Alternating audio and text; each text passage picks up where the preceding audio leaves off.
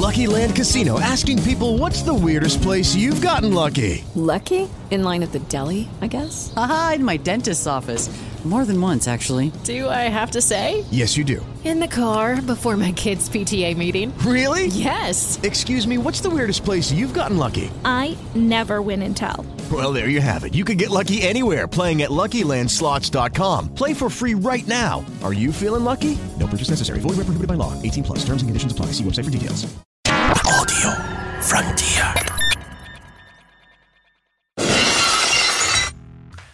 It's Wrestling Daft. It is the Marks. How are you doing? Hailing from Larbert, weighing in at 180. I reckon it must be 185 pounds. The Euros have been on. We've been drinking lots of beer, been eating a lot of food. So I reckon 185 at the moment. I am John, producer of Wrestling Daft and the host of this show. It's a two-man booth this week. The big man Alex is not feeling so good. He had his COVID jab, so he's just trying to recover from that. And he's been drinking too much alcohol as well. But however, we are joined as ever by a man who has been loving a mirror selfie this week as he shows off his DD. You know when you get the before and after photos, Gary has been doing that on his Twitter. You can check his sexy bod out at Wrestling Gary. It's Inside the Ropes. Gary Cassidy, how are you, sir?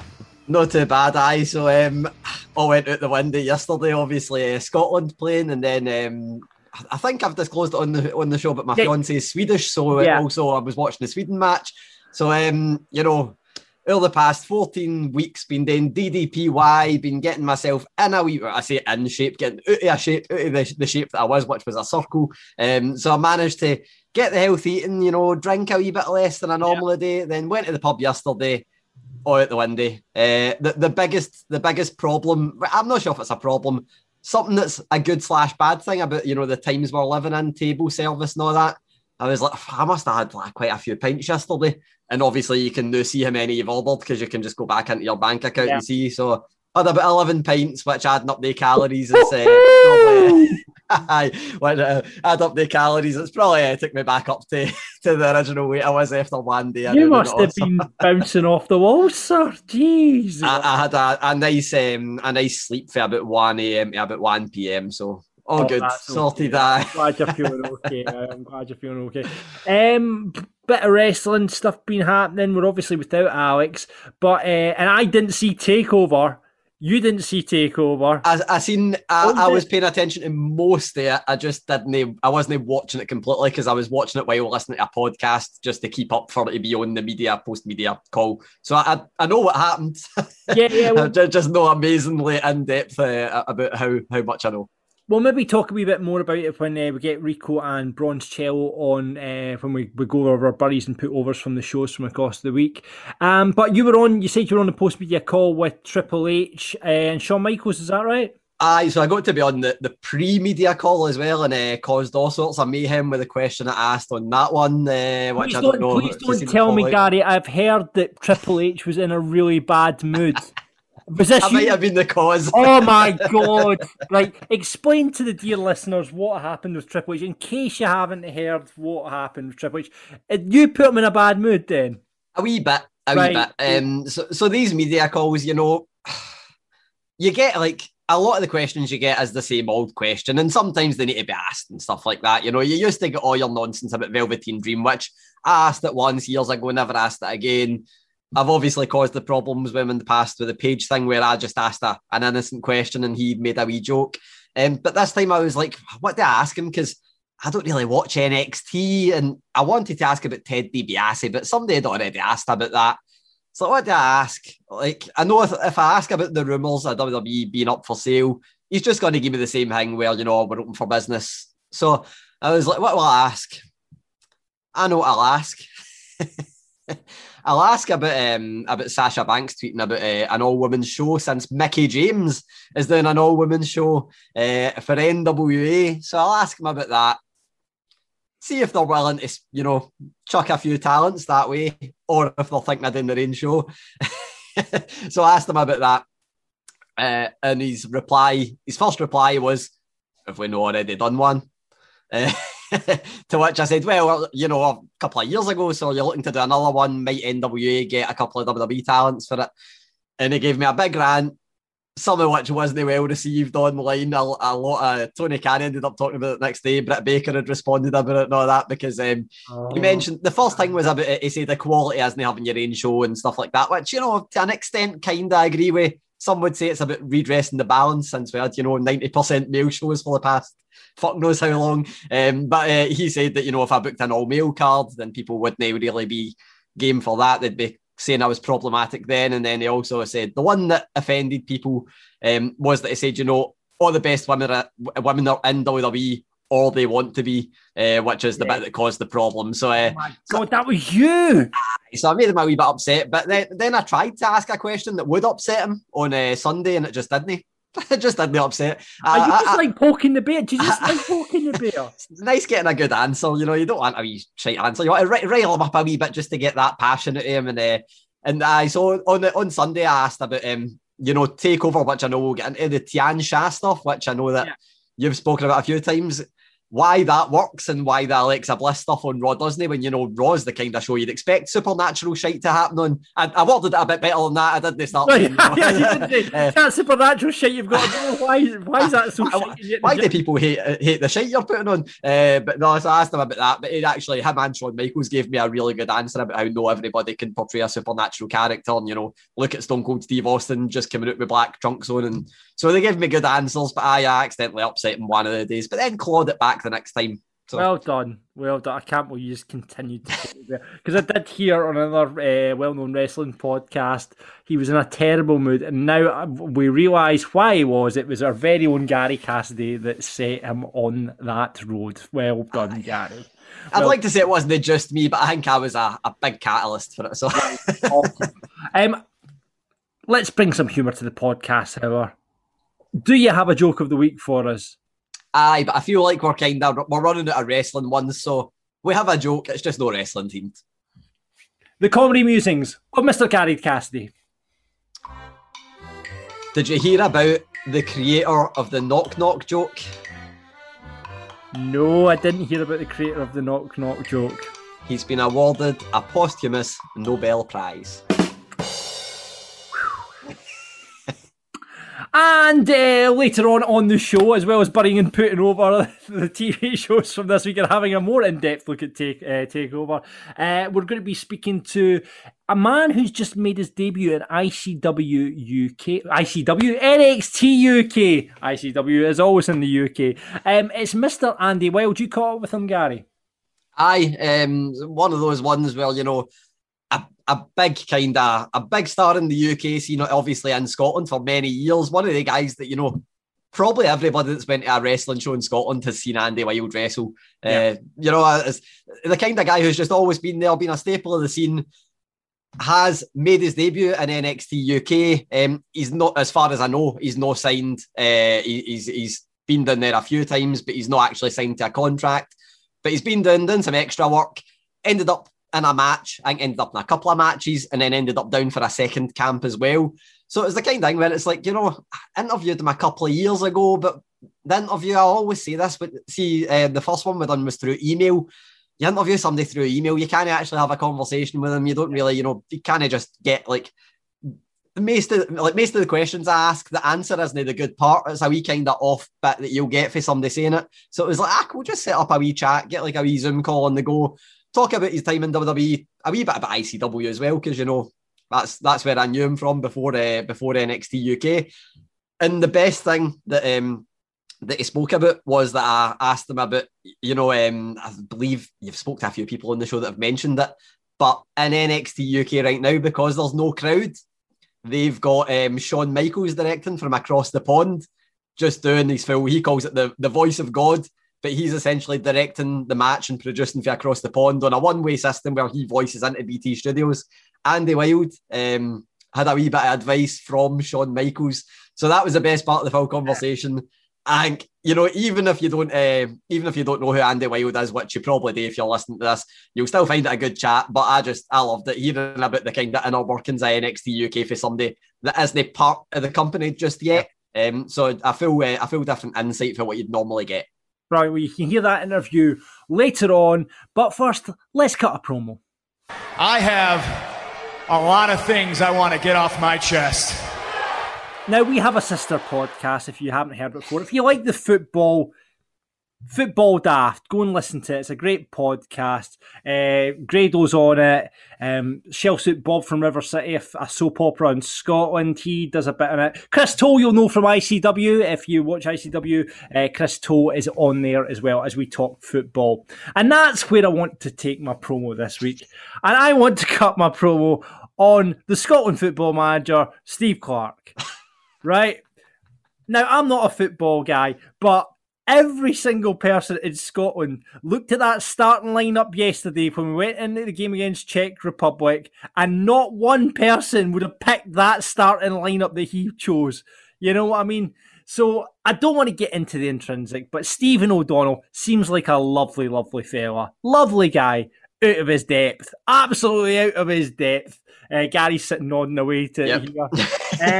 You know, and I know we don't talk much football in this podcast. It's all about wrestling. But, you know, we got jobbed out to the Czech Republic. And I was very disappointed and very angry about it. So, you know, I just want to cut a promo. I'm sorry, Steve. But come on, team selection, son. Need to do better. I hope this time next week I'm on a pod you for a big victory against England. I liken Steve Clarke's selection yesterday to see when Raw is doing pure shite and they're like, do you know what? Rather than build new young stars, we'll just bring in old mediocre ones. Yes. That's pretty much what it is. It's like that is a great way of putting it right. Rather than bringing in the new blood from NXT, your Nathan Pattersons, your Billy Gilmores, your David Turnbull. He's just stuck with the fucking mid-card shit. Is what we're saying. Well, I like that way of writing it. So, Steve, get your tactics sorted out. At the moment, it's the usual, you know, and the meme that's done the rounds, it's like, Braveheart, come on, freedom. And then it goes to Train Spotting. It's shite being Scottish. Let's hope by the next time we speak on this podcast, we're back to freedom. We're beating England. Sorry if you're an English listener. And, you know, come on, Scotland. It is that part of the show when we look back at all the big wrestling shows and we pick out the good and the bad from them. As I say, it's a two-man booth this week, so it's like, it's a fatal four-way we've got going on Wrestling Daft this week, as we are joined by our marks in residence, Mr. Rico and Mr. Bronzecello. Although last week we did discuss we should be having a new name for you. Paul Bronzecello, have you thought of anything that you can change it? Are you just going to stick to your guns on Bronze? I think I'm going to stick to my guns. Right. We'll see what happens when he debuts elsewhere and what name he's using. Right. So Okay. I think it's going to be something monster related. Right. I think a few more appearances on SmackDown, you could get a Bug's guitar or Bug's guitar or something. That's guitar's good.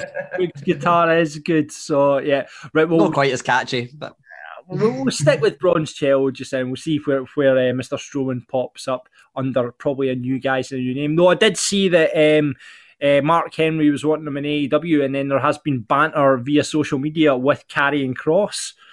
That would be an interesting matchup. And talking of Karrion Kross, we'll get straight into NXT, I think. It was a go-home show ahead of TakeOver, which we'll get to in just a bit. And let's talk that. So I'll go in with my first put over. Austin Theory probably has the best drop kick in wrestling. I'm going to put it out there. It is a thing. Oh, Gary's screwing up his face, and I know he's going to say Randy Orton, aren't you? He's up there, but I've got two. Randy Orton is definitely. I think Austin Theory is like just comparable to Randy Orton anyway. It reminds me of young Randy Orton. Another one actually reminds me of the two of them. Big Adam Maxted. He's got a belter drop kick. So I'd put him up there. But I'm not going to argue with you too much. Austin Theory's is good. Yeah, no, and I think Austin Theory's got a lot to give. See in ring, he's great. I think he's a great promo as well. And like we've talked about it on this podcast before, he does remind you so much of a young Randy Orton. And you just think, I'd love, and this is going back to this fantasy booking, book him as a legend killer and ends up killing Randy Orton. That's what I'd like to see. coming full circle. And he did this Spanish Fly bounce thing off the rope, which was like, yes, that is good. More of that, please. Let's go into a couple of buddies then. Have I buried it before? If I've not buried it before, I'm going to bury it right here again. It's Dexter Lumis and this drawing pictures of people. Like we had on the show, we had a backstage segment with. Right, I'm going to get into this as well as part of the buddy because all encompassed. So we had Dexter Lumis drawing this shitey picture, and then we had Triple H and William Regal talking to this young upstart metal pop star Poppy, like Daz. Like, I don't know where this segment was born out of. They're talking, you get your song on Spotify. That's amazing. Look, your album's here. Wow, it's on my phone. It's like sorcery. It was not well executed, but marketing 101 by just having her announce that she'd, put out a new song or album just so they can get the coverage for the rock magazines. But poorly executed. Let's not take away from Regal's facial expressions, which were on point as ever, but it was just like, what is this segment? We've got Dexter Lumis. Just stop it now. I'm also going to bury the ending of the show. How many times do you see before it's NXT happens all the time before I put out a pay-per-view. There must be different ways of getting everybody shitting. They kind of always do before a pay-per-view. They have all the people in the ring, if it's a four-way, if it's a triple threat, and it ends up in some sort of fight. And that's what we had here with the 5 competitors from TakeOver in the ring. And then Adam Cole. And there's always someone standing tall with a belt at the end. And for a start, they're not going to be winning anything. So, yeah, I just think there must be better ways. I know they want to promote the pay-per-view, but there must be better ways of doing it. Annoyingly, they gave it a better. I don't know if many people actually watched this because I've not really seen it doing the rounds, but they done a better go home on Saturday on the network in the form of a kind of worked conference, a worked like media conference. So it's a kind of thing where they read out questions, they get you to send in questions, they vet the questions so that they only put through the ones that they want. But they've done a really good thing, and I know we'll get into TakeOver. But they had somebody ask a question to Karrion Kross about what he was most worried about, and the thing he said he was most worried about was Kyle O'Reilly tapping out Adam Cole, which kind of played into the story. And it's like, you could just have something like that. Like, obviously, they've manipulated that to be answered on Saturday. You could have put that on NXT in some way and made it more obvious rather than just having the ending that's just like the biggest wrestling trope ever before a pay-per-view. I know. So yeah, that's my buddies for this week. Putting over, I've got to go back to the well every single fucking week, and I'm going to keep hammering it home. Can you guess what I'm going to talk about? Cameron Grimes. Yes, we are. The LA Knight Cameron Grimes stuff. This is fucking professional wrestling right here. We have the $1 Million Man. I mean, I think NXT, they use the legends quite well like that. I don't quite know what the end goal is for the $1 Million Man. Why he's chosen these two and, what the end goal is. But the $1 Million belt is back. Love it. I said it last week. I wanted it back. It is back. Cameron Grimes, LA Knight, they cut 2 brilliant segments with them where they're kicking about with LA Knight. So good, just so good on the mic. Such a great, and I've heard it said elsewhere, and I totally agree. He reminds you of The Rock in the way he kind of delivers, his promo and the confidence. And I love the guy. He's great in the ring as well. So LA Knight and the Cameron Grimes promo where he's sitting smoking cigars. And I did hear as well that he's not a smoker or a drinker. So had to do it in one take. And you could totally tell that he just was like, what the fuck is this? It was brilliant. So there was an interesting note about the Ted DiBiase thing. Apparently, when they started this full thing and they were mentioning Ted DiBiase all the time, they hadn't actually got in touch with him and it wasn't part of the plan to have him in. And then it was like, maybe we should get Ted DiBiase in, and then they did eventually obviously go down that route. just great. I don't know where to go with, maybe the Ted DiBiase just drops out, but I'd love to see why is he invested in one of these? And there's a deeper story to tell there, you know. And I love the whole. It's professional wrestling. It's just gimmicky as fuck, and I fucking love it. So LA Knight, Cameron Grimes, brilliant, absolutely brilliant. Really enjoyed that. Quick trip to Fashion Corner before we get into our match of the night. Headbands, unacceptable in wrestling. Sorry, headbands. Johnny Gargano, Austin Theory in their headbands. No. Fandango's shirt, excellent. He had the sort of shirt spotting with kind of wrestlers on it. Good shirt, Fandango. LA Knight's yellow and black Air Jordans. Wow, I want a pair of those. And Zach Gibson has now officially taken the best wrestling boot ever, as he created wrestling boots that look like football boots. Fan-bloody-tastic. And they were a tribute to Steven Gerrard, which is even better. They? Were they Stevie T? Oh, were they? So, yeah, that's a lot of going on in Fashion Corner this week. And match of the night, I'm going to give it to the women this week. Ember Moon, Dakota Kai put on a great showing ahead, and Ember Moon did this kind of somersault stunner thing, which I think deserves a mention because it was an absolute thing of beauty. And that was NXT. Now we normally go over to Big Alex with AEW. I have not, holding my hands up, seen AEW from the last week. Does anyone have anything to bring to the party? Rico has his hand up. Mr. Rico, what would you like to say? I didn't watch it either. However, I usually catch up with it in sort of clip form the next morning, and I watched the end of Miro versus Evil Uno, and I loved the ending of it. Evil Uno sort of putting Miro down on the ground, the Dark Order coming out, really getting behind him. Evil Uno with the tribute to Brody Lee, getting the discus clothesline, and Miro just no selling it whatsoever and destroying Evil Uno after it. It's just ruthless. And I think, again, one of the first times I was on here, I was like, I don't get Miro. I definitely do now. He is a monster. Absolutely brilliant character in that sense. He's just, I don't know who's going to dethrone him. I don't know how either, but I thought that was really good.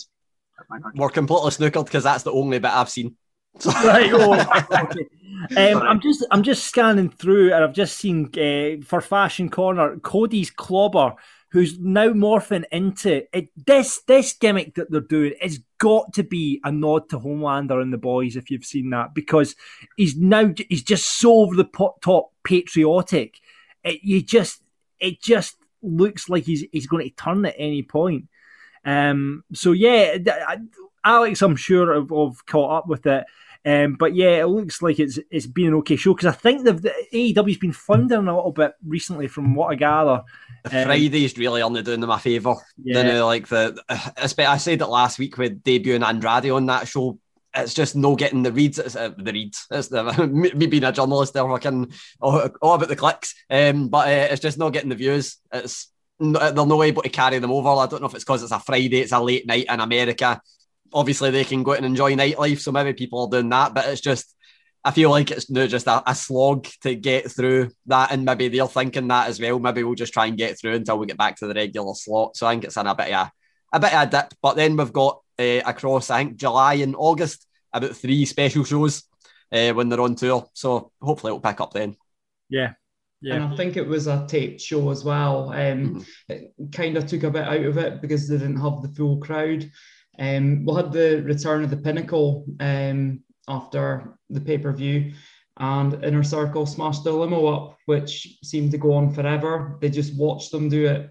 But we had one of the members of Inner Circle, I can't remember who it was, they sprayed Alberto on the side of the white limo. That was a nice Simpsons throw-in reference there, yeah. Like that. All right then, boys, let's head to SmackDown, and let's start with you, Mr. Bronchill, and first put over of the evening. So I had a couple of people message me about this, so I absolutely loved it as well. The ending, so we had Ray confronting Roman for disrespecting his family the previous week and putting his hands on Dominic. Roman then acknowledged Ray as a father, and then out of nowhere, Ray started battering Reigns with a kendo stick. Roman got the upper hand. Dominic then jumped in, and Roman powerbombed him over the top rope onto the floor and SmackDown went off the air with Dominic lying in a heap. It was just absolutely amazing. And compared to the ending of Raw last week to SmackDown, it was absolutely brilliant. Absolutely loved it. Yeah, we've said it before so many times. I mean, the Reigns, Usos, the whole angle is it's just so money at the moment. It is the best story in wrestling. You just want it to never end because it's just so good. And you just keep finding different layers to put on top of it as well. I really like Rey Mysterio in that slot as well. I know that a lot of people are a wee bit, he doesn't really need to be there, but I think he's brilliant.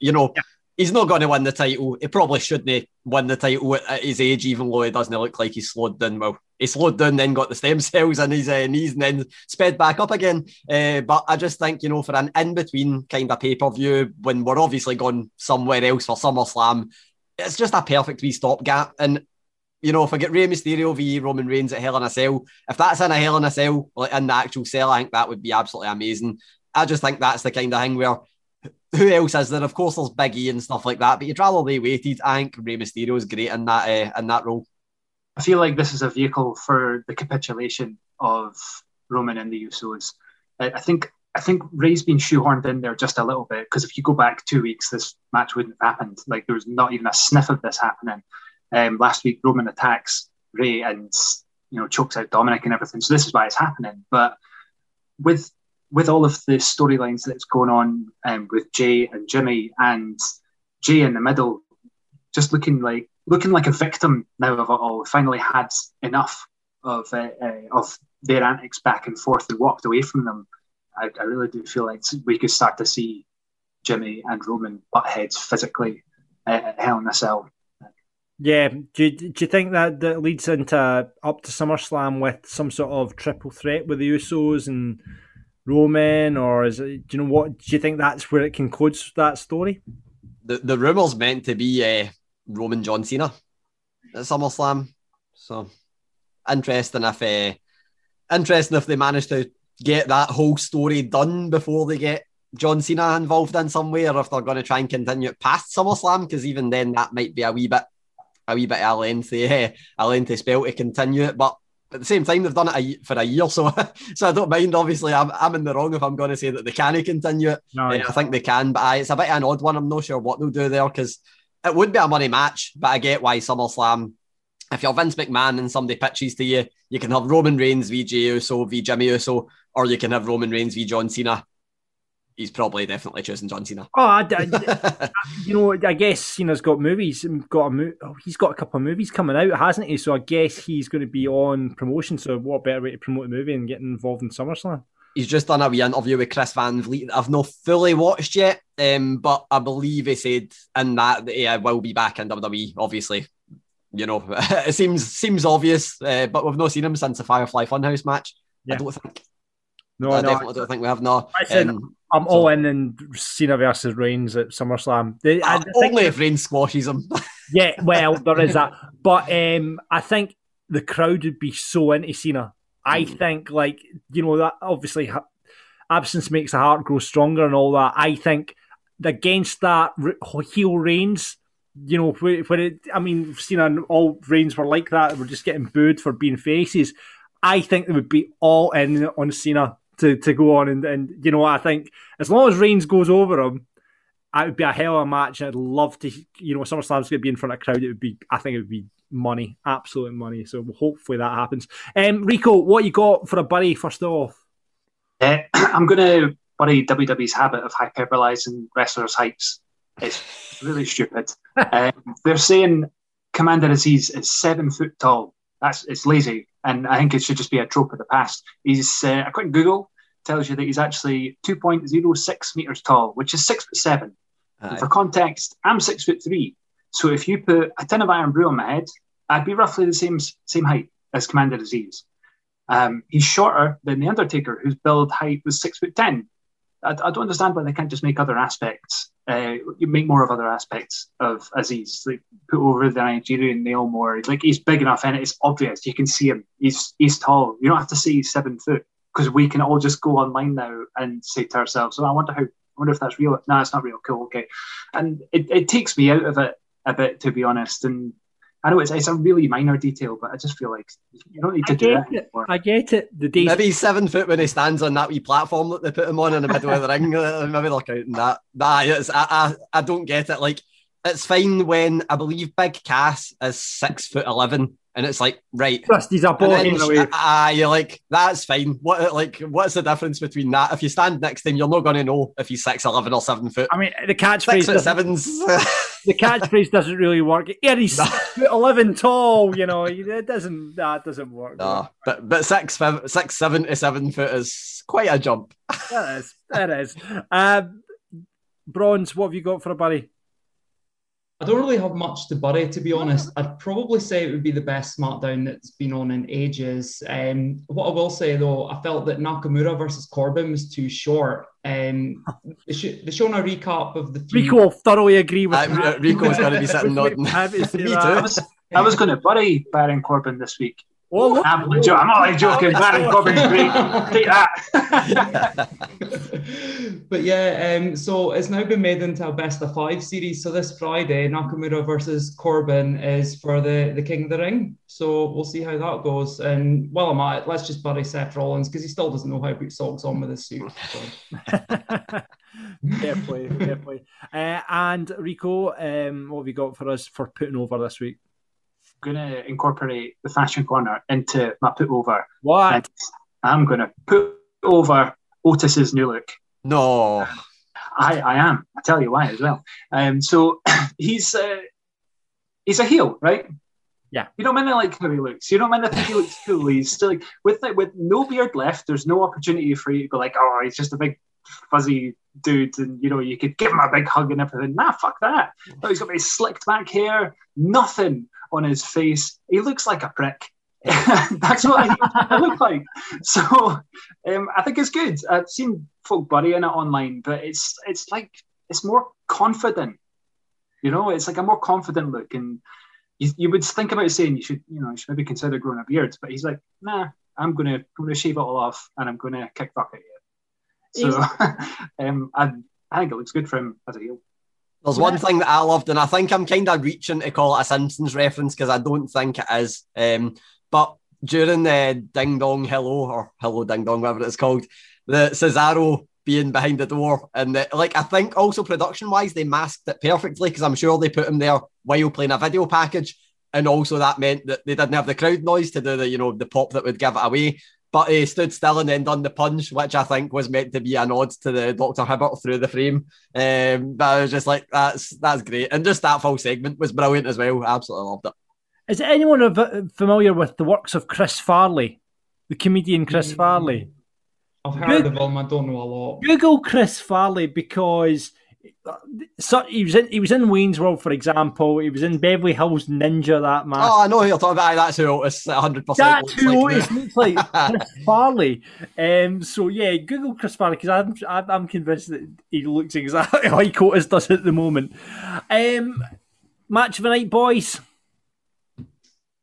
Probably have to be Gable versus Montez Ford, and then obviously Otis coming out with the no beard and just battering both Street Profits. Really enjoyed it.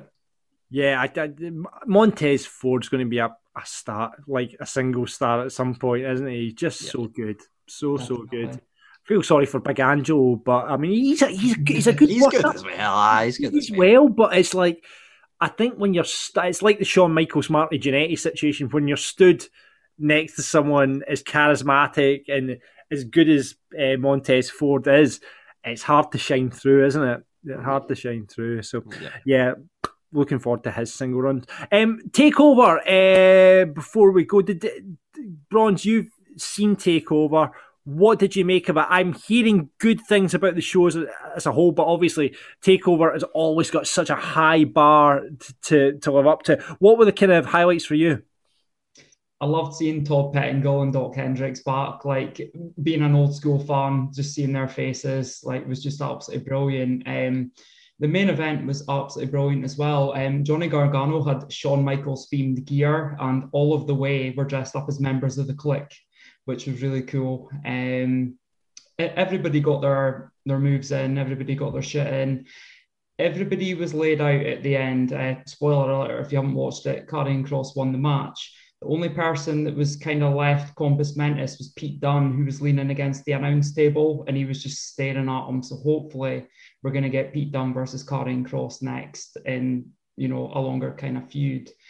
But my match of the night, again, as John says, Cameron Grimes and LA Knight, absolutely brilliant in that $1 million ladder match. They had a promo package before, and they made the $1 million belt out to have so much prestige. For a gimmick made up belt, you wouldn't have really thought much about it, but showing all the people that have held it and went on to greatness, like Steve Austin and, Ted DiBiase having his long career, just absolutely brilliant. So hopefully we'll see, spoiler alert again, LA Knight won. So Ted DiBiase is his manager for a while, and them two will feud over the belt, and we'll see how things go. But yeah, really enjoyed the whole event, to be honest. I don't think that there was one bad match. So if you get, I think it was 2 hours, 20 minutes long, quite short. So yeah, check it out. Yeah, that match was incredible. There was only one bit that I was like, and it was only, yet again, production. The camera went on LA Knight a wee bit too long outside the ring when he was talking to Cameron Grimes after a pretty scary spot. But it's like, that's nothing on the performers. And if LA Knight had long hair, you wouldn't have seen him talking anyway. But it was just like that full match was absolutely incredible. I think one match that I absolutely loved as well wasn't so much the match. The match wasn't incredible, but the Tian Sha stuff, again with Mae Young, actually, which every time I say that I almost say Mae Young, but every single time, and they're the same age, which is good. That I just thought that match, it made Xia Li look absolutely brilliant. I think she is somebody that has looked really good. She's like Karrion Kross. A lot of people are like, she's a really stiff worker, but that's what makes her good. But that match was brilliant, and then what played afterwards was great as well. Boa still hasn't wrestled, but I was going to see what's happening on Boa. It took a few wee bumps. He get beaten up with a chair for Mercedes, but also the other great match that like it's getting kind of glossed over just because it was so early. The 6-man with MSK and Bronson Reed wearing their Misawa gear on the 12th anniversary of his death. Them against Legado del Fantasma. Just a perfect match to open it up because they had a big crowd in. The crowd, the one thing that, and a lot of people mentioned that the crowd kind of weren't great, but they had been standing in the rain for fucking hours, which might be why. So the crowd wasn't great, but that match was just absolutely phenomenal. Done everything that it should have done, and it was so predictable because you're never going to think Legado del Fantasma are going to be winning that match, but they didn't need to. It just had to be a match to get the crowd up for the rest of the event. But I thought overall it was like, looking at the full card, I'm like, it was probably like, in terms of the standard of takeovers, it was probably a pretty weak takeover, but it was still incredible. So it was still like an 8 out of 10, 9 out of 10, which just shows how good takeovers normally are. Yeah, a brilliant wee clip from that Bronson MSK versus Legado del Fantasma match where I've forgotten his name. What's the dude? What was the Cruiserweight Champion's name again? Santos Escobar. There we go. Sorry, I completely blanked now. Santos Escobar. He picked up the title and it looked like he was going to go and use it. He turns around and Bronson Reed just absolutely clatters him through one of the barricades. And apart from anything else, it just made me laugh because I didn't even see him coming. He just splatters him through the wall. It was kind of almost like cartoony the way it happened. But the end of the match was like that as well because Bronson Reed, his splash is amazing because if you freeze frame, obviously it's kind of exposing the business if you do it, but if you freeze frame on the landing, it's like the most perfectly executed splash ever, but it just looks like it legitimately flattens the guy that's under him. So absolutely amazing. Yeah. Gary, we're not doing Raw anymore. We're on a Raw protest till it gets better. I've not seen what happened last night. Paul's saying, you can be, because you're still watching it, Bronze, aren't you?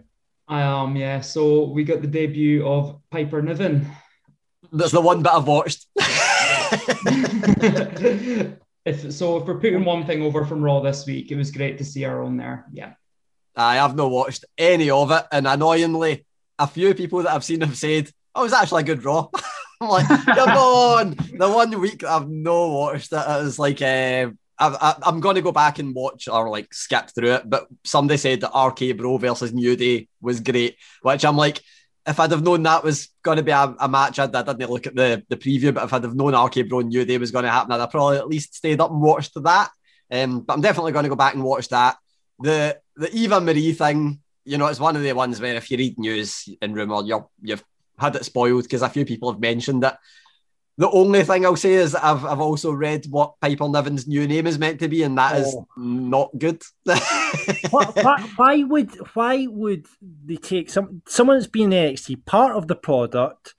Why would they then bring her up to the main roster and change her name? Because they said I don't think they would do that with Kaylee Ray. They're so inconsistent where, like, it's the kind of thing where, you know, she's not been a champion, so I guess they don't have the, you know, former NXT UK Women's Champion thing. But it just seems like they pick and choose with this stuff so often. I mean, we've seen it even on the main roster. We've seen it with Commander Aziz, who we've seen in the Greatest Royal Rumble as Babatunde. We've seen him, you know, as Dabba-Kato and Raw Underground. They just pick and choose. I think it's the kind of thing where WWE decides, you know, if somebody's playing a character, then fuck it, the character can just disappear and they can just create a new character.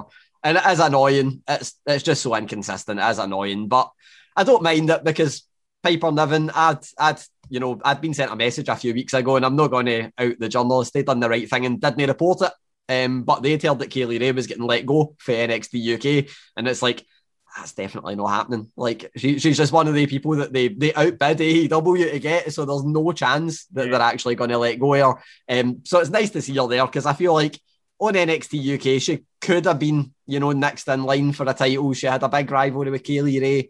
But there's a lot of talent there, and I think putting over a younger talent on that product's probably where they're going to go going forward. So where else do you put her? NXT? Sure, she'd fit in brilliantly there. I think this is a good move. My main thing is, hopefully, and I think it will lead that way because we've all watched wrestling for years and we know it's probably going to lead that way. Hopefully we see her brutalising Eva Marie at some point in the future. Yeah. I feel like we should touch on her proposed new name. Which feels like a reverse Pokemon evolution of names, from Viper to Piper Niven to Doudrop. Aye, it's even we obviously don't know how it's going to be spelt yet, but it's either going to be Doudrop, like DEW space drop, or DOU drop, and it's like, that's just. Viper is such a good name, and I get why they're never going to call her Viper in WWE because they've got Randy Orton. It's never going to happen. Yeah. Piper Niven, I'm like, I can live with it. Like, Piper Niven does that, you know, kind of played on Scottish heritage and stuff, so I'm not going to moan about that, but Doudrop is not good. Do you think they'll shy away from the Scottish thing because of 1, Drew, and 2, Nikki? We've already got our Scottish female on the roster. We can't have another Scottish kind of female, and they won't give her any mic time. Or is Kaylee Ray? I mean, Kaylee Ray's just dropped another spoiler alert. Kaylee Ray's obviously dropped the title as well. Are they going to feed Kaylee Ray up into the main roster now? Who knows? I think she's definitely bound for America. You know, there'll be nothing really left for her to do in NXT UK. Obviously, you know, it's down to a personal thing, and I've asked, like, Shawn Michaels about her, and he's like, aye, we want her there. Asked her about it, and she was like, I love being in the States, but it's the kind of thing where being there for a few weeks to the appearance is different for living there, so that's a personal thing, I guess, for her. But it's just, I mean, Kaylee Ray, you need to give her mic time because she's brilliant as a promo. Maybe she goes in SmackDown, maybe she goes in NXT, and there's no really an issue. Piper Niven's a Doudrop, whatever she's called. Viper is a brilliant promo as well, and I feel like having her in that bodyguard role, it's good because, you know, she's brilliant in the ring as well. She's going to probably get over in that role. I just hope that eventually it feeds to gain her mic time and having her, you know, annihilate Eva Marie, and that will get her over more than anything else ever could. That's like, it's the perfect position to be in because people don't like Eva Marie that much that if you have her turn on Eva Marie, the pop will be unreal. It's the Virgil scenario, isn't it? It's the old Virgil $1 million man scenario. Aye, but hopefully she's more over than Virgil in 20 years. Brilliant, my boys. Well, thank you very much for coming on this week. Really appreciate it as ever. Alex will be back to do AEW next week, so don't worry about that. And if not, Gary can do it because he needs some. I'm probably going to be back to Raw because it was meant to be a good show, so I probably need to watch it. Oh, 1 week that lasted. 1 week. My word. One thing I should say, actually, that I had one put over that wasn't Raw related or WWE related. If anybody, I'm going to go back to Impact. Moose v Kenny Omega was brilliant. So if anybody hasn't watched that, they should watch Moose v Kenny Omega because it was really good. And Young Bucks done a wee nod back to the Generation Me thing as well. So that was good. But I've got a feeling I'm going to need to watch this week's Raw, and then that means that if it's good, I'm probably going to be stuck in next week's. But aye. There we go. Boys, thank you very much. As ever, if you want to get your buddies and put-overs for anything you've seen in any of the wrestling this week, you can do that to Rabbit and Grado on the main podcast. You'll get that on our Twitter at Wrestling Daft, on Insta at Wrestling Daft Podcast, or just plain old Wrestling Daft on the Book of the Face. Boys, thanks very much. Gary, you use VPNs, don't you? Aye. Occasionally for content we cannot see in the UK, such as the A&E documentaries. The A&E documentaries which are on just now, they've just done one on Bret Hart, which we'll get into in the news. But things like ExpressVPN is what you want to be using, because basically using the internet without something like ExpressVPN is like taking a call on a train or a bus on speaker so everyone can hear you, and you don't want to be that person, you know, that annoying person that sits in the bus with a speaker or, you know, plays the music. The kids now just play the music on the bus. It's really annoying. But anyway, if you've got a VPN, basically what you need to know is that every single website you visit is not going to be seen, because basically they can internet providers can see ISPs and they can sell information to ad companies and tech giants who then use, obviously, your data to target you. So you get all these pop-up ads flying up at you. Basically, ExpressVPN creates a secure, encrypted tunnel between you and your device and the internet. So people can't peep on you on your online activity. Really easy to use. Fire up the app, one click of the button, and basically you're going to have that security and encryption so that no one can get your data. It's been rated number 1 by CNET, The Wired, The Verge. Works on phones, laptops, even routers. So anyone who shares your Wi-Fi can also be protected as well. I mean, like we say, we use ExpressVPN obviously for the wrestling on this podcast. You can get Peacock on it. You can get the documentaries on it from A&E. So fire it up, and we've got a special offer for you right here on Wrestling Daft. Just go to expressvpn.com/wrestling. That's /wrestling today, and we're going to give you 3 months free if you sign up for a year if you use that URL. So expressvpn.com/wrestling, and you'll get an extra 3 months for free if you get signed up for a year with ExpressVPN. With Lucky Land Slots, you can get lucky just about anywhere. Dearly beloved, we are gathered here today to... Has anyone seen the bride and groom? Sorry, we're here. We were getting lucky in the limo and we lost track of time. No, Lucky Land Casino, with cash prizes that add up quicker than a guest registry. In that case, I pronounce you lucky. Play for free at LuckyLandSlots.com. Daily bonuses are waiting. No purchase necessary. Void where prohibited by law. 18+. Terms and conditions apply. See website for details. It's the Wrestling News with Gary Cassidy. Well, we've not been watching much wrestling though, Gary. Let's all face the facts. Me and you have been sitting watching the football. We've not been that bored about the wrestling news, but we've got some for the audience. There's actually just some very small breaking news coming out in the past few minutes with Fightful Select, and it is that Moose has re-signed with Impact Wrestling. So a wee bit, he obviously appeared on or in an AEW ring on Impact programming recently. The kind of wasn't really a secret that his contract was set to expire, I think, this month. But he's sticking with Impact. It said that, it's sent out your wee nice Twitter rumours that he does. He's nice wee bit of speculation where he's mentioning AEW, mentioning NXT, but he's gone nowhere. He's there for 2 more years. So he's an Impact lifer, Moose, isn't he? He's just he's the kind of guy where you could see him you could see him signing with like an NXT and with a wee bit different, packaging. I think he would be quite a good addition as a big man, but he's probably, if he's going to be in a world title picture or become a world champion, it's more likely going to be an Impact than AEW or NXT. So yeah, no, exactly. News on live shows. It's been a while since we've had a Saudi Arabia show, and it's potentially back this year at the end of the year. So obviously we're about to see the return at actual live events. The Thunderdome is out the window in a couple of weeks' time, and we're going to be seeing, I think it's roughly like middle of July, we return to a live touring schedule for WWE. Obviously, AEW's kind of ahead of that as well, but they are on a similar route. Saudi Arabia, WWE signed that contract, I think 4 years ago now, 4 or 5 years ago, and it was a 10-year deal. There's now been, I think, 2 years without a show there.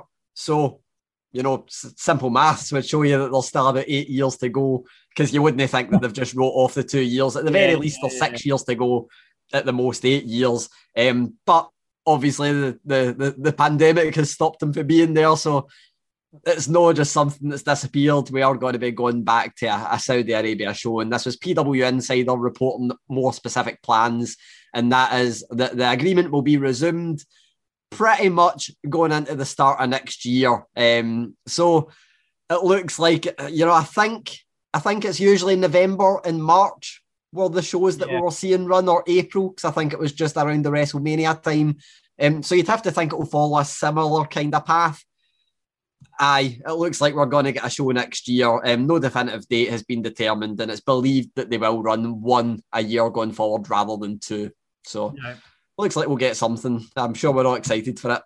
On a not looking at the moral standpoint, I can't wait, because they normally pull out all the big guns. We get a hot crowd and we get hundreds of pyro. So that's something to look forward to at least. Exactly. Vince McMahon, we talked about the I&E biographies, which my mate is a massive old school wrestling fan, and he comes into work, he goes, how can I not get these, wrestling documentaries on the network? I need to see them. Like, well, mate, you need to sign up to ExpressVPN, as we talked about earlier on, to get I'm sure there's ways and means, but there's one just popped up with Bret Hart, and it's Vince is putting Bret over.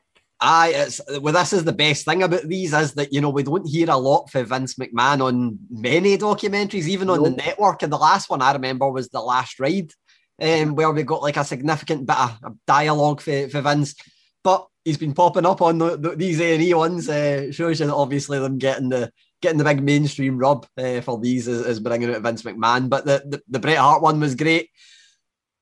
This is a bit of a weird one, because obviously we all know about the relationship between Vince and Bret, and it no being, or at least at one point in time, no being the best of relationships because of a certain Montreal screw job.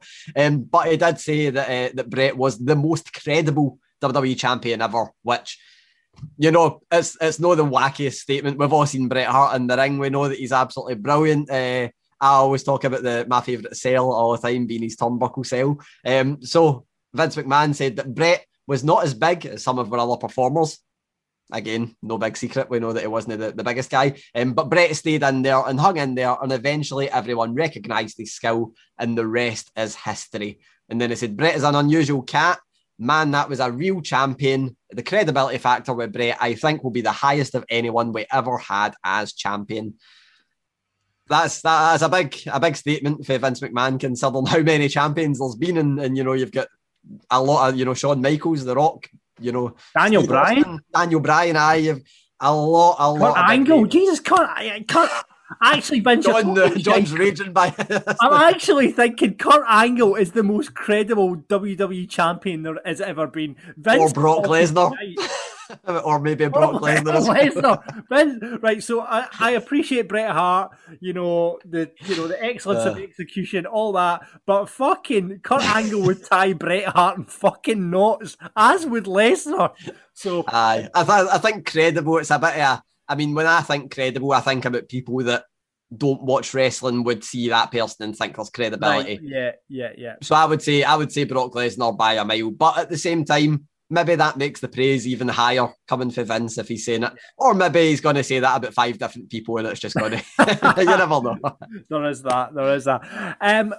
Finally, how things could have been very different for our own Drew McIntyre, as he was pitched originally apparently to be a male model.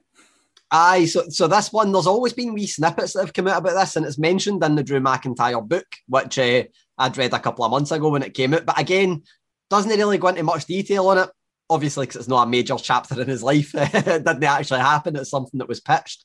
But Drew McIntyre was meant to be a character called the Runway Man, which, obviously 3MB wasn't the most intimidating characters for him when he was in 3MB, but this would have been one step beyond.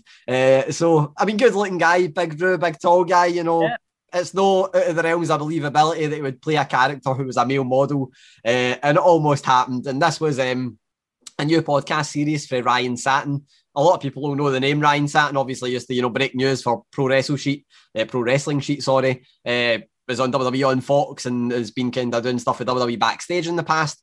He's now got a podcast called Out of Character. Had a lot of, you know, guests like Rey Mysterio and stuff. But the most recent one was Drew McIntyre, and the quote about the runway man. There you go. It's even hard to say. No wonder it didn't take off. But this was when it was about to come out at FCW. I remember the character, and some people have heard of this, but many haven't. My character pitch was going to be the runway man, where I was going to be a male model. And he thinks this is what Fandango became. Obviously, Fandango, maybe a dancer, but not a million miles away. He said it was kind of modified, but there was going to be a catwalk and he was going to walk to the ring as a male model. Oh my God. Which, I mean, again, Fandango, and also Tyler Breeze has done it with the selfie stick and stuff. So, you know, they reuse a lot of, they reuse a lot of this stuff. So it's quite easy to imagine it, but maybe not with the character that Drew is now, where he's, you know, breaking tables in halfway.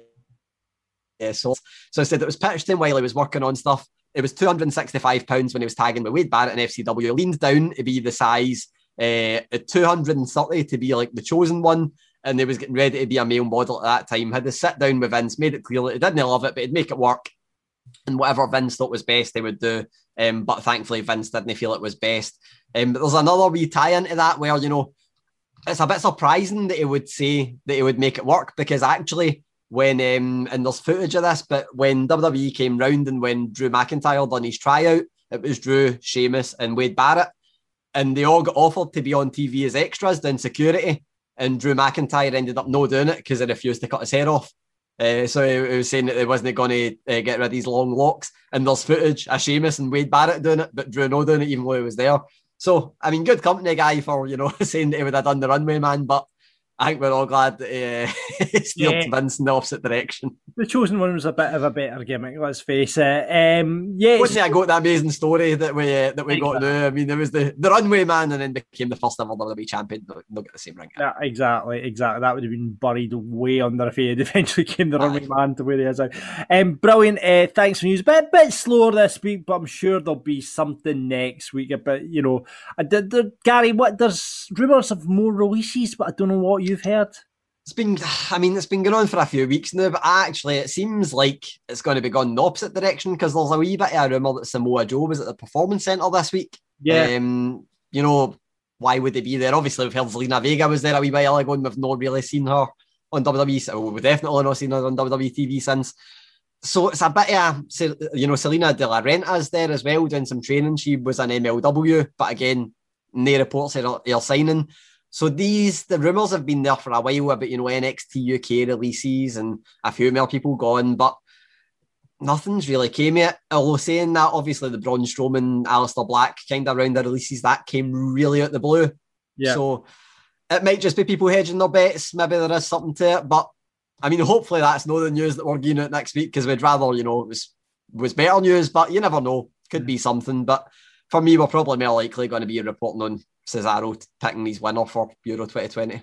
2021 to 2020, something like that. It seems like it's going to be a slow couple of weeks, but I say that and then somebody's going to get released in about 2 years probably. If Joe turned up in NXT, Joe versus Karrion Kross is a match I would like to see, and I think a lot of other people would like to see. That would just be battering each other senseless. It would be the big kind of rumour now is that I know you've not seen TakeOver, but the fallout of TakeOver seems to be that William Regal is going to be leaving his on-screen role, because there was a lot of fighting backstage, like kind of just showing the wee fights, and then at the end it was him saying that they need a change. Now, if they're going to replace him as general manager, I think that William Regal is a very intimidating general manager anyway, so you can't really replace him with somebody that isn't as intimidating. Like they can't bring in a Teddy Long or something to replace him. It's not going to work. So I think they need to bring, or maybe they're gearing up to bring in somebody that's really, you know, going to get things in shape storyline wise. Samoa Joe would probably be the perfect fit. So maybe that's what we'll be mentioning next week. We'll probably find out a wee bit the night. I was going to say Tuesday night, but that is the night. That is it. So we'll probably find a bit more soon. But I guess if people are listening to this on Wednesday, they're probably going to know that we are talking rubbish and something else has happened. So brilliant. We'll find out all about that next week. Thanks very much, Gary, as ever. So if you want more stuff from Wrestling Daft, got more content online. We're kind of like wrestling buskers. We put a wee hat down and you can throw some money in it. And we need all the money we can get because we're going on a Wrestling Daft night out very, very soon. Where I'm treating Gary and Alex and the boys to a slap-up meal and a good few pints. So please throw some money in our hat. And for that, you're going to get more content from us, which is great. For about £3 a month, you can sign up. You'll get Patreon-only chat community. Banter's always good on there. You get basically Patreon privileges, so you get onto the main show. Any responses on your buddies and put-overs, your list of Wrestling Daft, we always take responses from Patreons first. Early episode access, bonus content from the show. There's loads up there, including Greg Hemphill talking about Kelvin Brawl at the moment. You get a full video version of this very show, so you get to see the beauty of me and Gary while he drinks a can of juice. You'll also get to vote on what you want to see on the list of Wrestling Daft as well. Tier 2, that's for the IC champs, about £7 a month. Video version of the flagship show with Ab and Grado. Invite to our Patreon pay-per-view parties. We've not done one in a while. We'll be doing one for SummerSlam, however. And you'll get a Saturday night, John. It is fantastic. So we can all get heavily drunk and watch SummerSlam when that happens. And you'll get a bonus episode once a month. We do realise if you're a patron, we've not done... Oh God, where's our shows? You're giving us all these false promises. We've got to deal with that. Unfortunately, Rab and Grado are both filming sitcoms at the moment, so it's just been an absolute nightmare tying them down just for the show, never mind bonus stuff. So we will get around to that. Rab is seriously promising something special on the way. And you can sign up for World Heavyweight Champion. You'll get a free t-shirt. We're still sorting through orders for that as well, so don't worry if you're due a free t-shirt. That is on its way as well. But you can get that signed up on our Patreon, and you'll find that at patreon.com/wrestling daft. That's patreon.com, patreon.com/wrestling daft. Let's have you on our roster. Thank you very much. And now it's interview time on the Marks. Gary is always out talking to the big people in wrestling and pissing off Triple H. We're not going to get any more interviews now because of this. You do realise this. It'll be fine. He's always forgiven. He forgave me for the... I mean, I didn't really do it wrong, but he forgave me for the Page thing, and I've been, so I don't think I can do much wrong unless I call him a prick on a call, which I'm not going to do because he's a lovely guy. And he would bar you. Aye. Well, there is that. And you caught up with potential ICW fans that listen to the show will know him very well. And for those that don't, you might have seen him pop up in NXT UK. It is the one, it is the only, it is Mr. Andy Wilde with Mr. Gary Cassidy. Hi everyone, Gary Cassidy here, and I'm joined today, I don't need to say it because you can see him, but I'm going to give him an intro anyway. Former ICW 0G champion, running FPWA right now. I feel like I want to say the dad bod god, but if you've been seeing his Instagram, he's looking very trim. I don't know if we can call him the dad bod god anymore, but we'll get into that in a wee bit. He's just debuted on NXT UK, which we're definitely going to talk about. Andy Wilde, how's it going today, Andy? I'm brilliant, mate. Thank you very much for having me on. I do appreciate it. And I do appreciate the not calling me a dad bod god, even though I need to find a kind of a middle ground name of like, I'm trying to help all the dad bod gods out there and trying to get them. We're moving towards summer now, so we all need to trim up a little bit if we want those extra pints.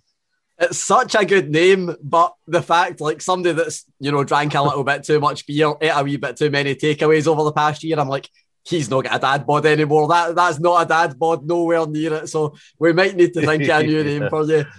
Firstly, I'm going to congratulate you on debuting for NXT UK. We're going to talk about that in a wee bit. But I feel like we should start a wee bit further back than that. So I interviewed you a couple of years ago, and I think you just had the match with Stevie Boy Xavier. I'm not sure. I don't think it had aired yet on ICW Fight Club. Yep. And you were just about to face Mark Coffey at Fear and Loathing 12, I believe it was. I think you were on like night 1 and night 2 of that. One of them was a tag team match. I think that's right. But for me, the thing you know, I've been watching Scottish wrestling for a long time. I'd seen a lot of Andy Wilde at that point, and I had known you were a talented guy. So I don't want to detract from the fact that I already knew you were good. But man, that Stevie Boy Xavier match, like that was just, it's the kind of thing where not just in wrestling, in life, we take so much for granted. You know, we just see things, they entertain us, and it's like, all right, cool. But that match really opened my eyes, and I was just like, this guy needs, or both these guys need to go somewhere. Both these guys deserve to be on a massive platform. Was it the same for you? Did you have that match and you instantly went, that was good? Or was it the kind of thing where it took you by surprise when people were really invested in it? You know, for anybody that's kind of met me in wrestling, you'll know from speaking in the past and things, I'm not like a big-headed or full of myself kind of guy, but I knew after years and years of kind of fighting my way up through the card in ICW again, after I had that little bit of time out, that I just needed a main event. I knew where I was. I knew where I could be. I just needed to be allowed to have that opportunity. Like, put me in that role. Let me do what I want to do. Put me in with somebody like Stevie, and I will show you in however long the match lasts exactly where I belong on the ICW card. And that's what I felt happened that night. It all kind of fell together. My confidence was. I walked into that match thinking, I know who I am for the first time in my wrestling career, which was a big thing for me, and I just wanted to show everybody. And I went out there and put on what was probably one of my best matches I've ever had. And even at the end of the match, like after Stevie hits me with his finish and wins the match, and great for him because he's a fantastic talent. After the match, we stand up and he hugs me and he just says, "You showed them, didn't you?" And he just, like, even he said it to me. I didn't even G him up. I didn't say anything about it. He goes, "Well, you showed them," and that was it. And it was kind of a mutual, you know, before we even came backstage, we knew, and there was kind of, everybody was backstage and a few people gave us a clap and bits and pieces. So it was a real big turning point for me. And it was actually the match that I sent to WWE to try and get a foot in the door at NXT. So yeah, it worked. I think everybody was on the same page as yourself and me on that one. Yeah, we'll definitely talk about the WWE stuff in a little bit. But you know, that for me, you know, obviously when there's a championship match and it's not at like a pay-per-view or a big event, it's kind of like, well, we know what way that's going to go. But that match was one of the ones where it made you doubt. It just made you doubt and think, man, it might be Andy Wilde's chance here. It might just, and you know, that's props to both you guys for being able to make people believe that it was a possibility. Great match. But you know, of course, you've spent many years in wrestling as a wrestler. You know, that match, it made everyone believe that it's not just, you know, Andy Wilde's kind of gone into the twilight of his career. It's definitely just starting. But you're also helping a lot of people that are just starting their careers as well. Because we mentioned, you know, FPWA doing great things over there. I think the last time we spoke, you just started it. Talk about a time to start something, because I think you got like less than a year in, maybe a year in, and then everything shuts down. What's it been like for you, just, you know, starting the full business, but also having the thing where you need to adapt the way you're teaching people? You know, we joked about it on here, you had a slightly different name before you joined the chat, but what has it been like having to teach people through Zoom and having to do all that kind of thing while, you know, the pandemic's been going on? Yeah, I mean, it's been very, very hard. Obviously, from a non-self, obviously we're a business and I wanted the business to grow and I wanted to make money from it. But from a non-selfish point of view, I just couldn't imagine. I've been lucky enough to be involved in wrestling for almost 15 years now. And always that being on a week-by-week basis of getting physical training. I couldn't imagine being that. Think of the lads that have just got in the door, they've worked their asses off, they've got that debut, and then they've just got it all taken away from them. Yeah. And they can't progress, and they can't get better, and they don't know when it's going to be, when they're going to get another chance to learn. So I was just like, no, we need to do something. So I started doing these webinars. I then started making some webinars free to other training schools, because I noticed other schools maybe weren't doing it or didn't have the facilities to do so. So I thought maybe we can get some people involved. And then I started offering it to outside of FPWA, and we ended up doing 2 a week. Now, it became very, very hard, even though I love wrestling, and I've got a lot to say about wrestling. I've got a lot of ideas on how wrestling works, and I feel I maybe have a different point of view from the upbringing I've had in wrestling to some other people. And I had a lot to say and to put over, but that only lasts for about 6 months where you can find stuff to say and break things down. So we started doing these, we started getting people involved, guest coaches and things like that. And we just picked people's brains. And what surprised me the most about lockdown, and it was something I knew in the back of my head but you never really like reach out to people. There's so many people that want to help. You know, I mean, like I'm messaging Nick Aldis. I haven't spoken to him in years. We go way back. I've never really chatted to him. We throw each other an odd like and a Merry Christmas here and there, but that's it. And I messaged him, and he's like, "Yeah, absolutely, I'll do it. When do you want me on?" And he, you know him, he can just talk and talk and talk. So it's crazy to think that like we're in a position where yes, we can't really train, but at the end of just one of these video calls, we could have the NWA heavyweight champion, you know, who's happy to help progress people. So yeah, it's been hard, but the doors are now back open. We're starting to do contactless training, and if Nicola keeps her word and everything keeps going in the right direction, we should be getting back to contact training as of July, which is going to be, I mean, some of the students who got involved during lockdown did non-contact training. So they've never really done roly-polies and running the ropes. They've never been slammed yet. You know, they've maybe taken a back bump and done it themselves, but they've never been forcefully put through the mat. So they've got an exciting time ahead for them. So it's a really exciting time. I've just got in my imagination 2 trainees gone into a lockup and all you guys cheering because you've not seen a lockup for so long. But that's so you know the thing where you end up you open a school, you've got a load of people training away, and then lockdown hits. And 2020 was just insane for British wrestling because you know you're speaking out, and then you know just for the sake of a year happening, there's so many wrestlers that just kind of fell away. Maybe different priorities. You need to, like you said, business-wise, you need to make money. You need to do what's best for you and a family. So one of the things that I loved to 2020, you mentioned, you know, NXT UK and ICW. It's been the same with both. NXT UK, the ones that I always related to was a tag team called Pretty Deadly. And those guys, I believe, hadn't won a match in NXT UK before everything shut down. They'd been on a few house shows and stuff like that. They'd been showing that they were, you know, I hate the term, a good hand, but that's like the perfect example of what they were. You know, they were making everyone else look good. Weren't they quite getting the rub themselves? Then everything opens back up. But then NXT UK at least goes to the BT Sports Studios, and those guys just end up, you know, coming on leaps and bounds. They're now tag team champions. ICW, you've got it with the likes of Craig Anthony, Daz Black, who are putting on amazing work. You've obviously got a lot of trainees that are kind of powering through as well. Who for you, you know, you've been through watching all of Scottish and British wrestling. Who for you are you looking at right now going, man, when there's crowds back in the building, they're just going to take the world by storm? Oh, there is so many. I know that's kind of that's not a cop off for just not naming people, because I will name people. But to start to talk about the pretty deadly guys, if you ever have the opportunity to be around them, 2 of the most hardworking guys you've ever met in your life. I've met them in passing. I wouldn't say I was friendly with them, but I've said hello and things. But I spent some time with them on those camps, and honestly, they just do not stop working from the second they get up to the second. I mean, look at the amount of stuff they put out on socials. I mean, that's a full-time job in itself. But to go back to your question, Scottish wrestling-wise, Jason Reed for me has been somebody who has relentlessly stayed on top of his wrestling career throughout lockdown. It isn't easy. It isn't easy to stay on top of it, and it isn't easy to progress, and he's progressed massively. Like you said, Daz Black, he is unbelievable, raw talent. He's a really, really, really good talent.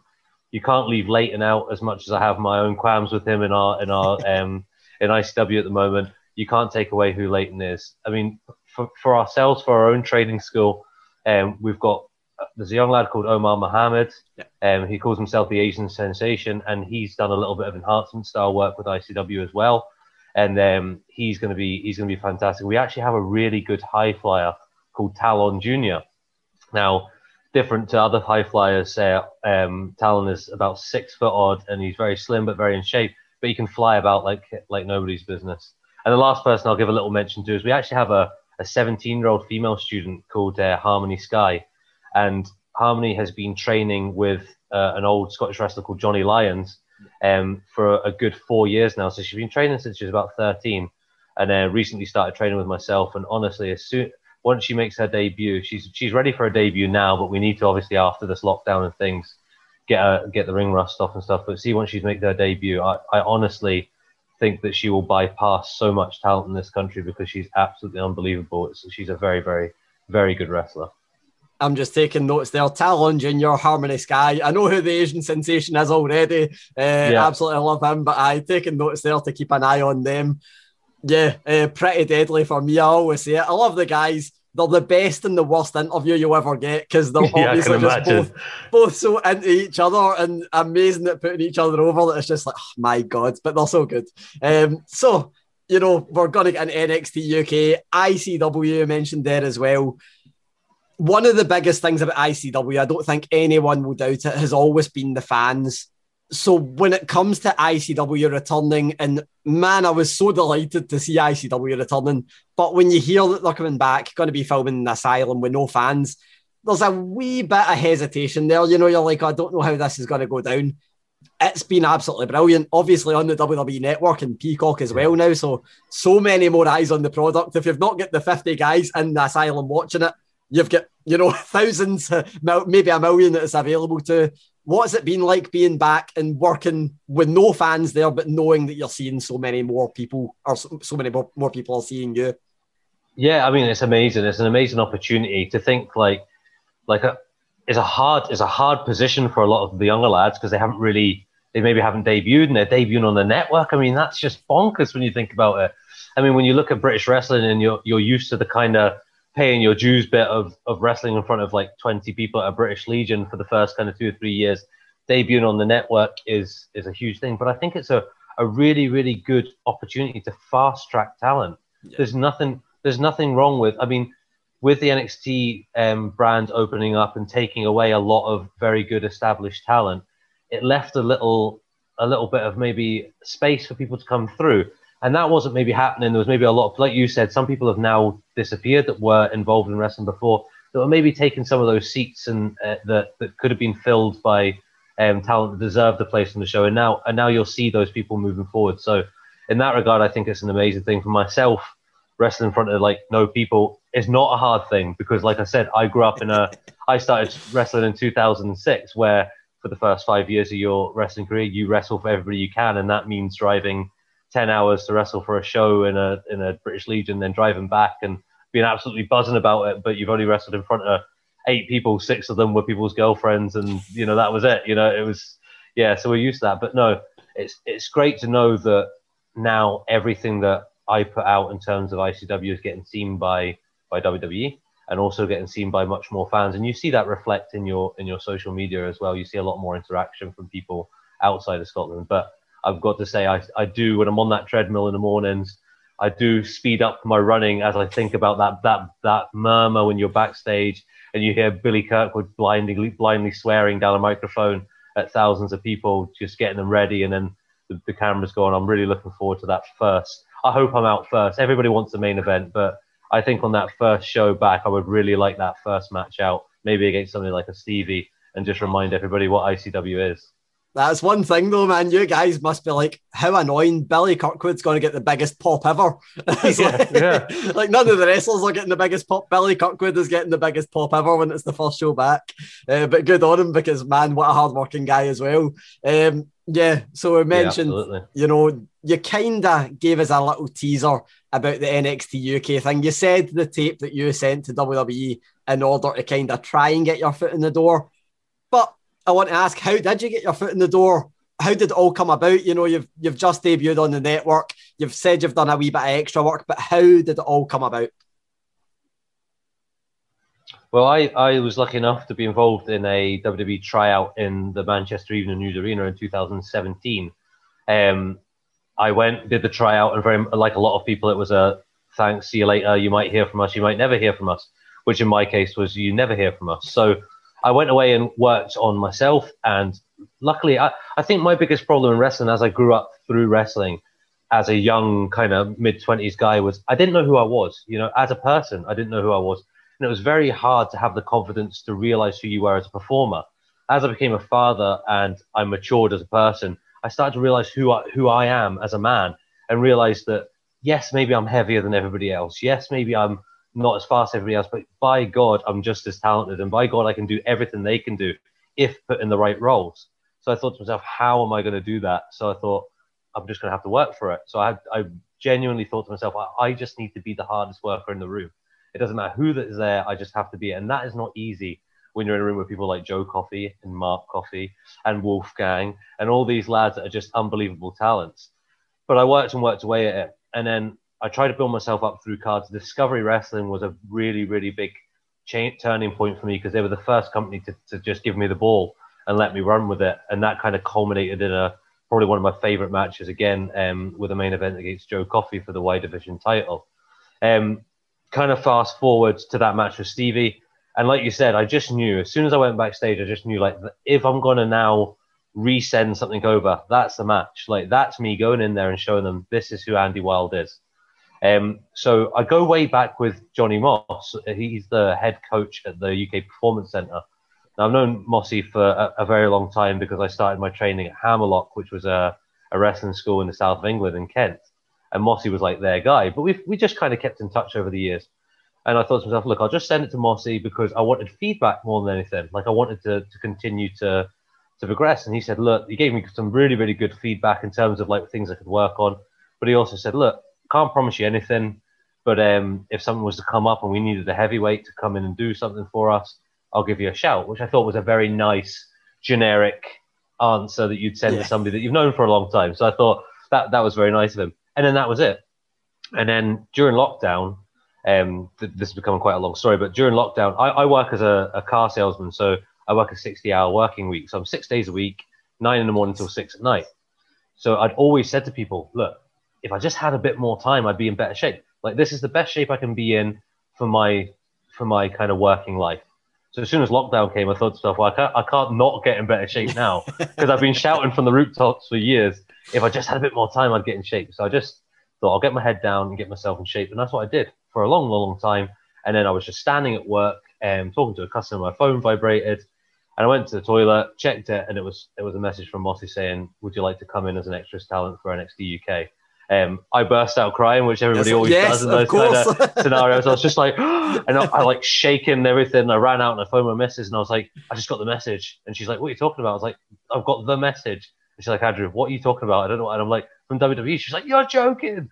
Because it's like, obviously, Hannah's not a wrestling fan, but when you've been together for a long time, your dreams become their dreams kind of thing. So yeah. And then I got the opportunity to go down and train with them for a few days and then debut against Kenny Williams, which was a nice kind of a full circle thing because I helped him or tried to help him as much as I could early on in his career as well. So it was a nice kind of full circle to stand across the ring from him with WWE logos everywhere, which was a really nice. Yeah, that was one thing that I had to ask because it was Kenny Williams that was your opponent. I know he's not the only person in that locker room that you've wrestled that you know for all your years on the circuit. What was it like going down there? Was it the kind of thing where you're just like, man, it's just everyone I know? Like, did that take away from the kind of dream thing where it's like WWE logos everywhere and stuff like that? Did it feel like just being in a locker room you've always been in? Or did it still feel like that really special thing where it just felt so big? Oh, no, it felt super special. I know you've been to the Performance Centre, haven't you? You were there when they did the media kind of stuff, didn't you? No, I sadly didn't get to go to the Performance Centre. I went to the BT Sports Studios. So I got to see a match in that. I really want to go to the Performance Centre because, man, what a facility that looks like. It looks incredible. Like you said, you've got that kind of feeling of like you arrive at the hotel, you see people that you know, so that's comforting. Yeah. But then you get to this Performance Centre and it's so American in terms of size, you know? Nothing in Britain is big, especially in wrestling. Like we have our ICWs and we have our kind of bigger companies, but they're still small in comparison to what America is. And then you walk into this Performance Center and there's 2 rings set up, a full gym area, TVs, you know, you look behind a curtain, there's the London taxis for the sets for SmackDown and stuff. It's just, you just kind of look around and you're just like, this is just unbelievable. And I just found myself the whole time I was there, people coming up going, like, you're right, like people were checking on me, you okay? I'm just going, this is just mental. It's just crazy. And I was loving it. And I was just, they're like, you okay? And I'm like, yeah, I'm just trying to, I want to take it all in. Yeah, just soak everything in while you're there, just so you don't forget it. Exactly. And if you kind of stand there thinking to yourself, because when you're involved in wrestling for a long time, you start to understand that nothing really happens out of things that you do because of the way it is. You know, You'll get a phone call, oh, we're going to put you in this match with such and such. And then the date comes and you're not even on the show and you're like, all right, you know, this is how it goes. So you stand there and I thought, if this is all I ever do, if this is the only thing I ever do in wrestling, I'm going to enjoy every second I did. It was absolutely brilliant at the Performance Center. Yeah, that's for me, that's the one thing where, you know, I've seen the Performance Center and it's like, man, it looks like a great facility. But for me, I went down to it was like the BT Sports Lounge, and they just put a ring in the middle of the BT Sports Studios that is now where they film NXT UK. But at that point, it was just for a wee event. They had like Sheamus versus Andrade, they had like Charlotte versus Nikki Cross, and then they had like Gallus versus British Strong Style and Ilya Dragunov. And it was just amazing. Like, it's like, what an amazing venue this is, an amazing showcase thing. And it was just like, there should be more in this. And now there is. And obviously that's where you've just wrestled. The one thing that I've heard about that, because I've been asking a lot since whenever I interview NXT UK talent, I ask about, you know, certain things that go on there. And the one that always sticks out for me, I'm not sure if this was the case for your match or not, because I don't know that much. But I know that one of the things they always mention is the voice of God. And it's Shawn Michaels speaking over the tannoy to kind of direct things here and there and kind of produce. But it's not just Shawn Michaels, because you've got the likes of Johnny Saint. You know, you mentioned Johnny Moss as well, who obviously is quite a big name. He's by no means a small fry in this industry at all. Did you have Shawn Michaels? Did you have any of those kind of guys helping direct you? What was that experience like of having, you know, working with these big names? Yeah, everybody's going to laugh. Any of the boys will laugh now when they kind of see this bit, because they'll know how much I want to tell this story. So Shawn Michaels is the producer for the whole thing. So I had my enhancement match. I was told beforehand, like, listen, you're in to do what you're here to do. Once they say clear, just move out the way, and they'll maybe speak to Alan. They'll maybe speak to Kenny, excuse me. They'll maybe speak to Kenny, and then that'll be it. But they'll very rarely interact with you. You're just kind of, and I'm like, right, I know what I'm here for. So we have the match, which is just a 6-minute enhancement match. You know, you've been wrestling your whole life. I've never really had that. Like, as you know, I've been like kind of mid to high card in ICW, but I've never really had that moment. That hasn't come. It felt like it was starting to come as I had that match with Stevie, and then the world shut down and whatnot. So I have this kind of 6-minute enhancement match, and then they go clear. They go, oh, then Shawn Michaels comes over the kind of speakers, and he goes, great match, guys. Oh, Andy Wildman, that was amazing. That was really good. And, you know, you stand there and you're like, first of all, they said, look, the speech is only one way, so you can only really smile. So I'm just at the cat, thanks, Mr. HBK kind of thing. But also, I then start to become quite overwhelmed, because it's like, I always thought I'd have that moment in front of thousands of fans at ICW. Yeah. And it would be Andy, or something, I don't know. But then just to hear my name in Shawn Michaels' mouth, it's just bonkers. And then he spoke to Kenny, and then he spoke to me again and just congratulated me again. And I walked backstage, and I was just in absolute hysterics. Like, everybody's coming over to give you the G up and shake your hand. And I was like, I literally need to go and stand in this cupboard here and just cry like a child because it was 15 years just paid off. You know, you'll see my socials. I train in the mornings before work. I coach after work. Every single rep, every single session, every single long drive, late night, tiredness, all paid off in 6 minutes. And an American guy that I idolized as a child saying, well done, Andy. And it all paid off in one minute. You know, it's just bonkers. The whole setup is bonkers when you really take a step back and realize where we were 3 years ago or 4 years ago, you know? I love that it's like, you know, not that I'm going to end your career prematurely here, but when you look back at the end of your career, it might not be like, oh, that world title match. It might be that time in an empty studio where Shawn Michaels liked my 6-minute enhancement talent match, which is incredible. You do 2 forearms and a belly to belly in front of the greatest performer of all time, and he tells you you're good. I mean, that's it. I'm fine now. I can retire. I'm sound. That just shows making the most of your minutes, because they weren't many minutes, but if he liked it, then that's more validation than anyone else can ever give you. It kind of goes full circle, because I was very lucky and I got to interview Shawn Michaels recently, and I asked him about, you know, the amount of people that say Shawn Michaels is the best in-ring worker ever, and everyone says it, but he's like, I hate to say it, it doesn't really mean much apart from when it comes for, you know, Ric Flair or people like that. Like, because I accept that everyone likes different things. But it's like, oh, okay, that's insane that, you know, the validation comes. So it's kind of a similar situation with you, because the validation has come from Shawn Michaels, which exactly.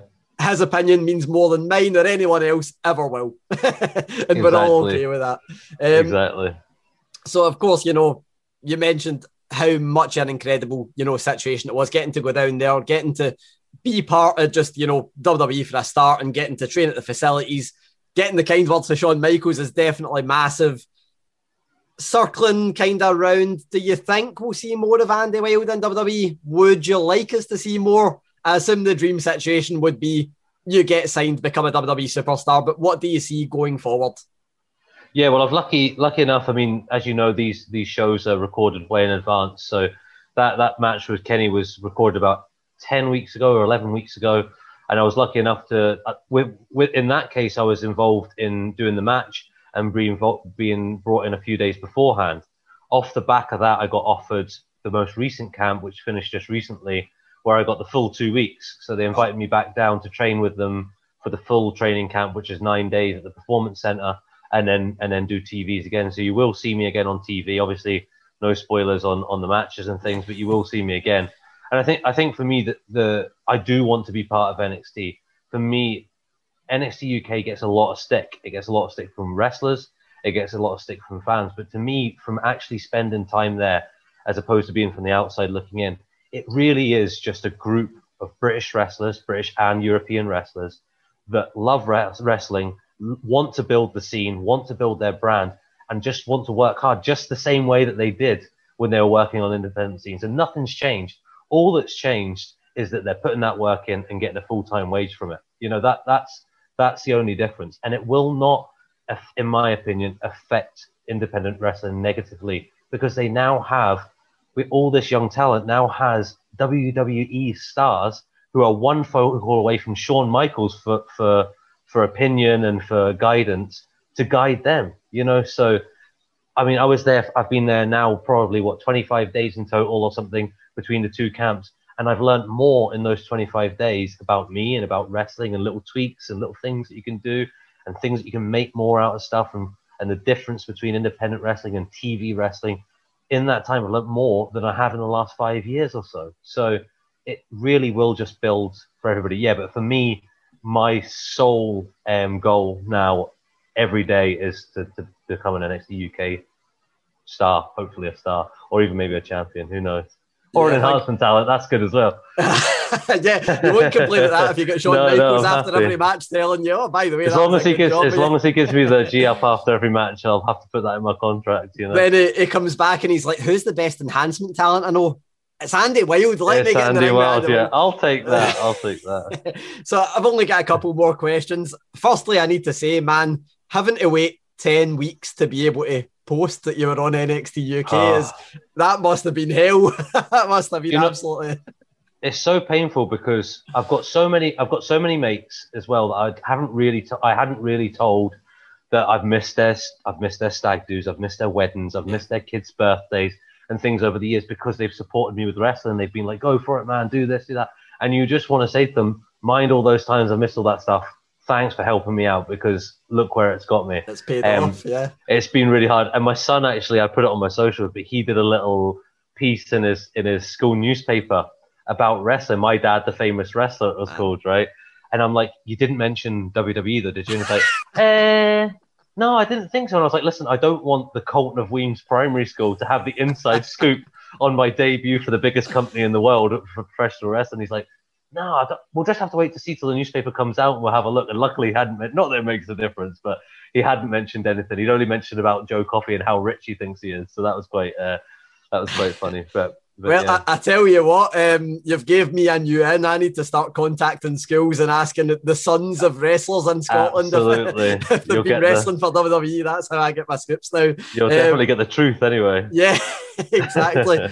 So, you know, one more question. I think I need to say as well, on that note, you mentioned NXT UK. For me, I think people were so over the moon, and I don't want to bury this company, but people were so over the moon with World of Sport. And they, for me, were great at putting, you know, wrestling in primetime slot, amazing, polished kind of product and shining a light on UK wrestling. I don't think NXT UK is much different for that. I feel like they've essentially gave us what was missing, the eyes and then the nice production. And then you've got British wrestlers doing what they were doing for the past 20 years. But I'm not gonna. I feel like this question, it might sound a bit loaded. I don't want you to pull the NXT UK Championship up and say that that's the answer. I hate the question that everyone always asks about dream matches, but I don't know if Andy Wilde has maybe been asked about a dream match with a WWE superstar yet. If Andy Wilde was to get signed by WWE, for some reason they're like, man, Andy, here's the book. You get to write down your dream opponent. Let's say an NXT UK one, and let's say just someone overall as well. Who would be the two opponents that you're like, I need a singles match with this NXT UK guy and this Raw SmackDown NXT guy? Well, I think the NXT UK guy would have to be Noam, because we've had just, I mean, every key point in my career when I've looked up, he's been standing across the ring for me. Even at the NXT thing, I walk into the Performance Center and who's the first person I lock eyes with? It's Noam. Who is the first person he locked eyes with when he came in through the door at training? Me. So there's always that feeling of when he was 15 and I was 19. I think that's about the age gap. We'd sit in cars and we'd talk about getting to WWE and things like that. And it kind of happened, you know? So, well, it did happen. I mean, we're both there at the Performance Center, and obviously he's got his really, really good career there. So, yeah, to stand across the ring from him more than anything on that side of things would just be a whole, we did it. You know what I mean? Two lads from Scotland who travelled from wherever we travelled to get to our training school, the first people to get there, the last people to leave. We did it. I think for the all-time one, this is a crazy one, right? Because people always pull out their Triple H's and their Shawn Michaels and their Ric Flairs, and I understand why. I get it. But for me, when I started watching wrestling, Rey Mysterio really captured me as a performer. And it wasn't till I started learning to wrestle that I realized that I really liked being the guy that Rey Mysterio was wrestling, if that makes sense. So I liked all his stuff. But then when I started to understand what wrestling was, I thought, God, I could be that guy. I'm your guy from underneath. I'm your Dean Malenko. I'm your kind of William Regal, you know, these good bases. So, yeah, I think my dream match, my big payoff match of like, if I could just pick one and be given 20 minutes or whatever, would be to give that match that kind of brought me in and wouldn't let me go of a guy trying to pin Mysterio to the mat and throw him about when he tries to pick up momentum. That's my real kind of dream match structure and opponent, I feel. Man, I love that, because that is like, we don't often think that. We always think our favourite wrestlers, but you never think of the guy that's actually not putting in the work, because obviously both guys are putting in the work, but the guy that's making them look good. And as you've said, Shawn Michaels' favourite enhancement talent facing Rey Mysterio would be there we go. would be there not a bad. I'm going to change my Twitter handle now to Shawn Michaels' favourite enhancement talent. I think we can throw Dad Bod God out there, and then you can just have that HBK's favourite enhancement talent. There we go. We've done it. Yeah, man. Well, thank you so much for chatting to me. It's been an absolute pleasure. I can't wait to see. I was going to say I hope we'll see more of you in WWE, but we know that we will. We do. Yes, we know we'll see it at least a little bit more, but hopefully after that we see a lot more as well. Hopefully I'll chat to you again. If not, as we are right now, maybe through WWE. You never know. Maybe. But yeah, thank you so much, man. And I hope everyone gets to see you doing absolutely everything that you've been doing for the past 15 years, but on the WWE Network. Thank you very much, mate. I really appreciate you bringing me on. So that's it for this week's show. Two-man booth. How do you think we did, Gary? Not too bad. I do feel like we missed the presence of Alex, because, you know, he is 7 feet tall as we would bill him if we were WWE. He is 7 feet tall, and after last week's show, maybe we should have fed it out like kayfabed it a bit, saying that he's been banned after his mildly racist comments. But no, Alex does not want that to stick, by the way. So failed a wellness test in the past 24 hours. Exactly. So did all right. Alex will be back hopefully next week. Please continue to rate, review, subscribe on Apple, wherever you get your podcast. We say that every week, but we really would appreciate a little 5-star review and just say Gary Cassidy is the best person on a wrestling podcast anywhere, and that's what you just need to type up. I don't know. If you're all right with lying, then definitely do that. That would be appreciated. And go and if you want to just type in Gary Cassidy has the best body of any wrestling podcast journalist. Check out his. No, I'm not sure. Big Chris Van Vliet is built like a tank. He is my God. That guy could be a wrestler. Yeah. at Wrestling Gary for Gary's Twitter, and you'll get lots of up-to-date wrestling nonsense. And at this point, lots of football nonsense from Gary as well, because we're totally into the Euros, the two of us. Mainly me greeting about Steve Clark's team selection. Just out of interest, who'd you go for the England game? Give us your team lineup. I know this is not football daft. Apologies, everyone. So, what I would have chose yesterday if Kieran Tierney was fit would have been... I'm not sure. I might change my keeper now, but it would have been David Marshall in goals. I might change that after the second goal yesterday. After he decided to play midfield, aye, would have been Marshall. I'd have probably went. I know that this is the one that would be. People will say Liam Cooper. I'd have went Grant Hanley. I quite like him in the middle. Again, I'd maybe change that now, but I went Hanley, Tierney, Jack Hendry, because I thought he played brilliant against Holland. I would go Robertson on the left. And annoyingly, before yesterday, I would have went Stephen O'Donnell and I'd have brought in Nathan Patterson as a sub. Yeah. I would now start Nathan Patterson. I think you might as well. Even if we get pumped off England 5-0, I mean, you might as well do it in a blaze of glory. I would definitely go Scott McTominay and Billy Gilmour in the defensive mid. I would go John McGinn slightly further forward. And then, of course, Lyndon Dykes, Shea Adams. Right. Or maybe Ryan Fraser. I mean, he's brilliant as well. But that would have been my team, and then bring on Ryan Fraser for a wee bit of pace. There we go. Bit of football daft meets wrestling daft there for you. Good team, Gary. Talking of wrestling, however, Grado and Rab back on the main show. And the list of wrestling daft is the best debuts, and Kane is banned before you say Kane, because everyone's going to say Kane. Aside from Kane, who's your favourite debut? I'm very biased here. I'm saying Taz. I fucking love Taz. I knew it was that. Yeah, God, keep your Kanes. I should have second guessed that one. Aye, Chris Jericho's good as well, but I'm a big Taz guy. The Taz debut was outstanding. Have we done this before? Because these are all... Yes, we have indeed. Oh, Jesus Christ. Please, if you've got any suggestions for the list of wrestling daft, because I clearly keep going back to the well on this. I remember, because I said the exact same thing that I'm going to say now. One that's underrated is I loved Gallows and Anderson, because they came in with street clothes, no music, and just laid out, I think it was Usos, which is exactly what I said the first time we done it. So I loved Enzo and Cass's debut on the main roster, because the pop was phenomenal, and they just basically went and cut a promo on the Dudleys. It was great. So there we go. That's what we've done it before, so you'll have plenty of to contribute on that. Remember, get Patreon, get extra content, patreon.com/wrestling daft. You can buy t-shirts as well, of course. shop.spreadshirt.co.uk/wrestling daft. You'll get odd designs up there. We need to get more of those as well. I've been very lazy recently. Apologies. Not lazy, just working very hard. Just working 10 other very jobs hard. I'm like doing about 3 or 4 podcasts a week at the moment, plus my shoot job as well. So brilliant, Gary, thanks as ever. Enjoy the Euros. Hopefully this time next week we're celebrating a Scotland victory over England, and in fact we might have to talk about next week because we're playing Croatia on the Tuesday, so there might not be a Wrestling Daft Marks next week as a result of that. We'll keep you posted on that, but until next time, keep marking out. Audio Frontier. With the Lucky Land Slots, you can get lucky just about anywhere. This is your captain speaking. We've got clear runway and the weather's fine, but we're just going to circle up here a while and get lucky. No, nothing like that. It's just these cash prizes add up quick. So I suggest you sit back, keep your tray table upright, and start getting lucky. Play for free at LuckyLandSlots.com. Are you feeling lucky? No purchase necessary. Void where prohibited by law. 18+ terms and conditions apply. See website for details.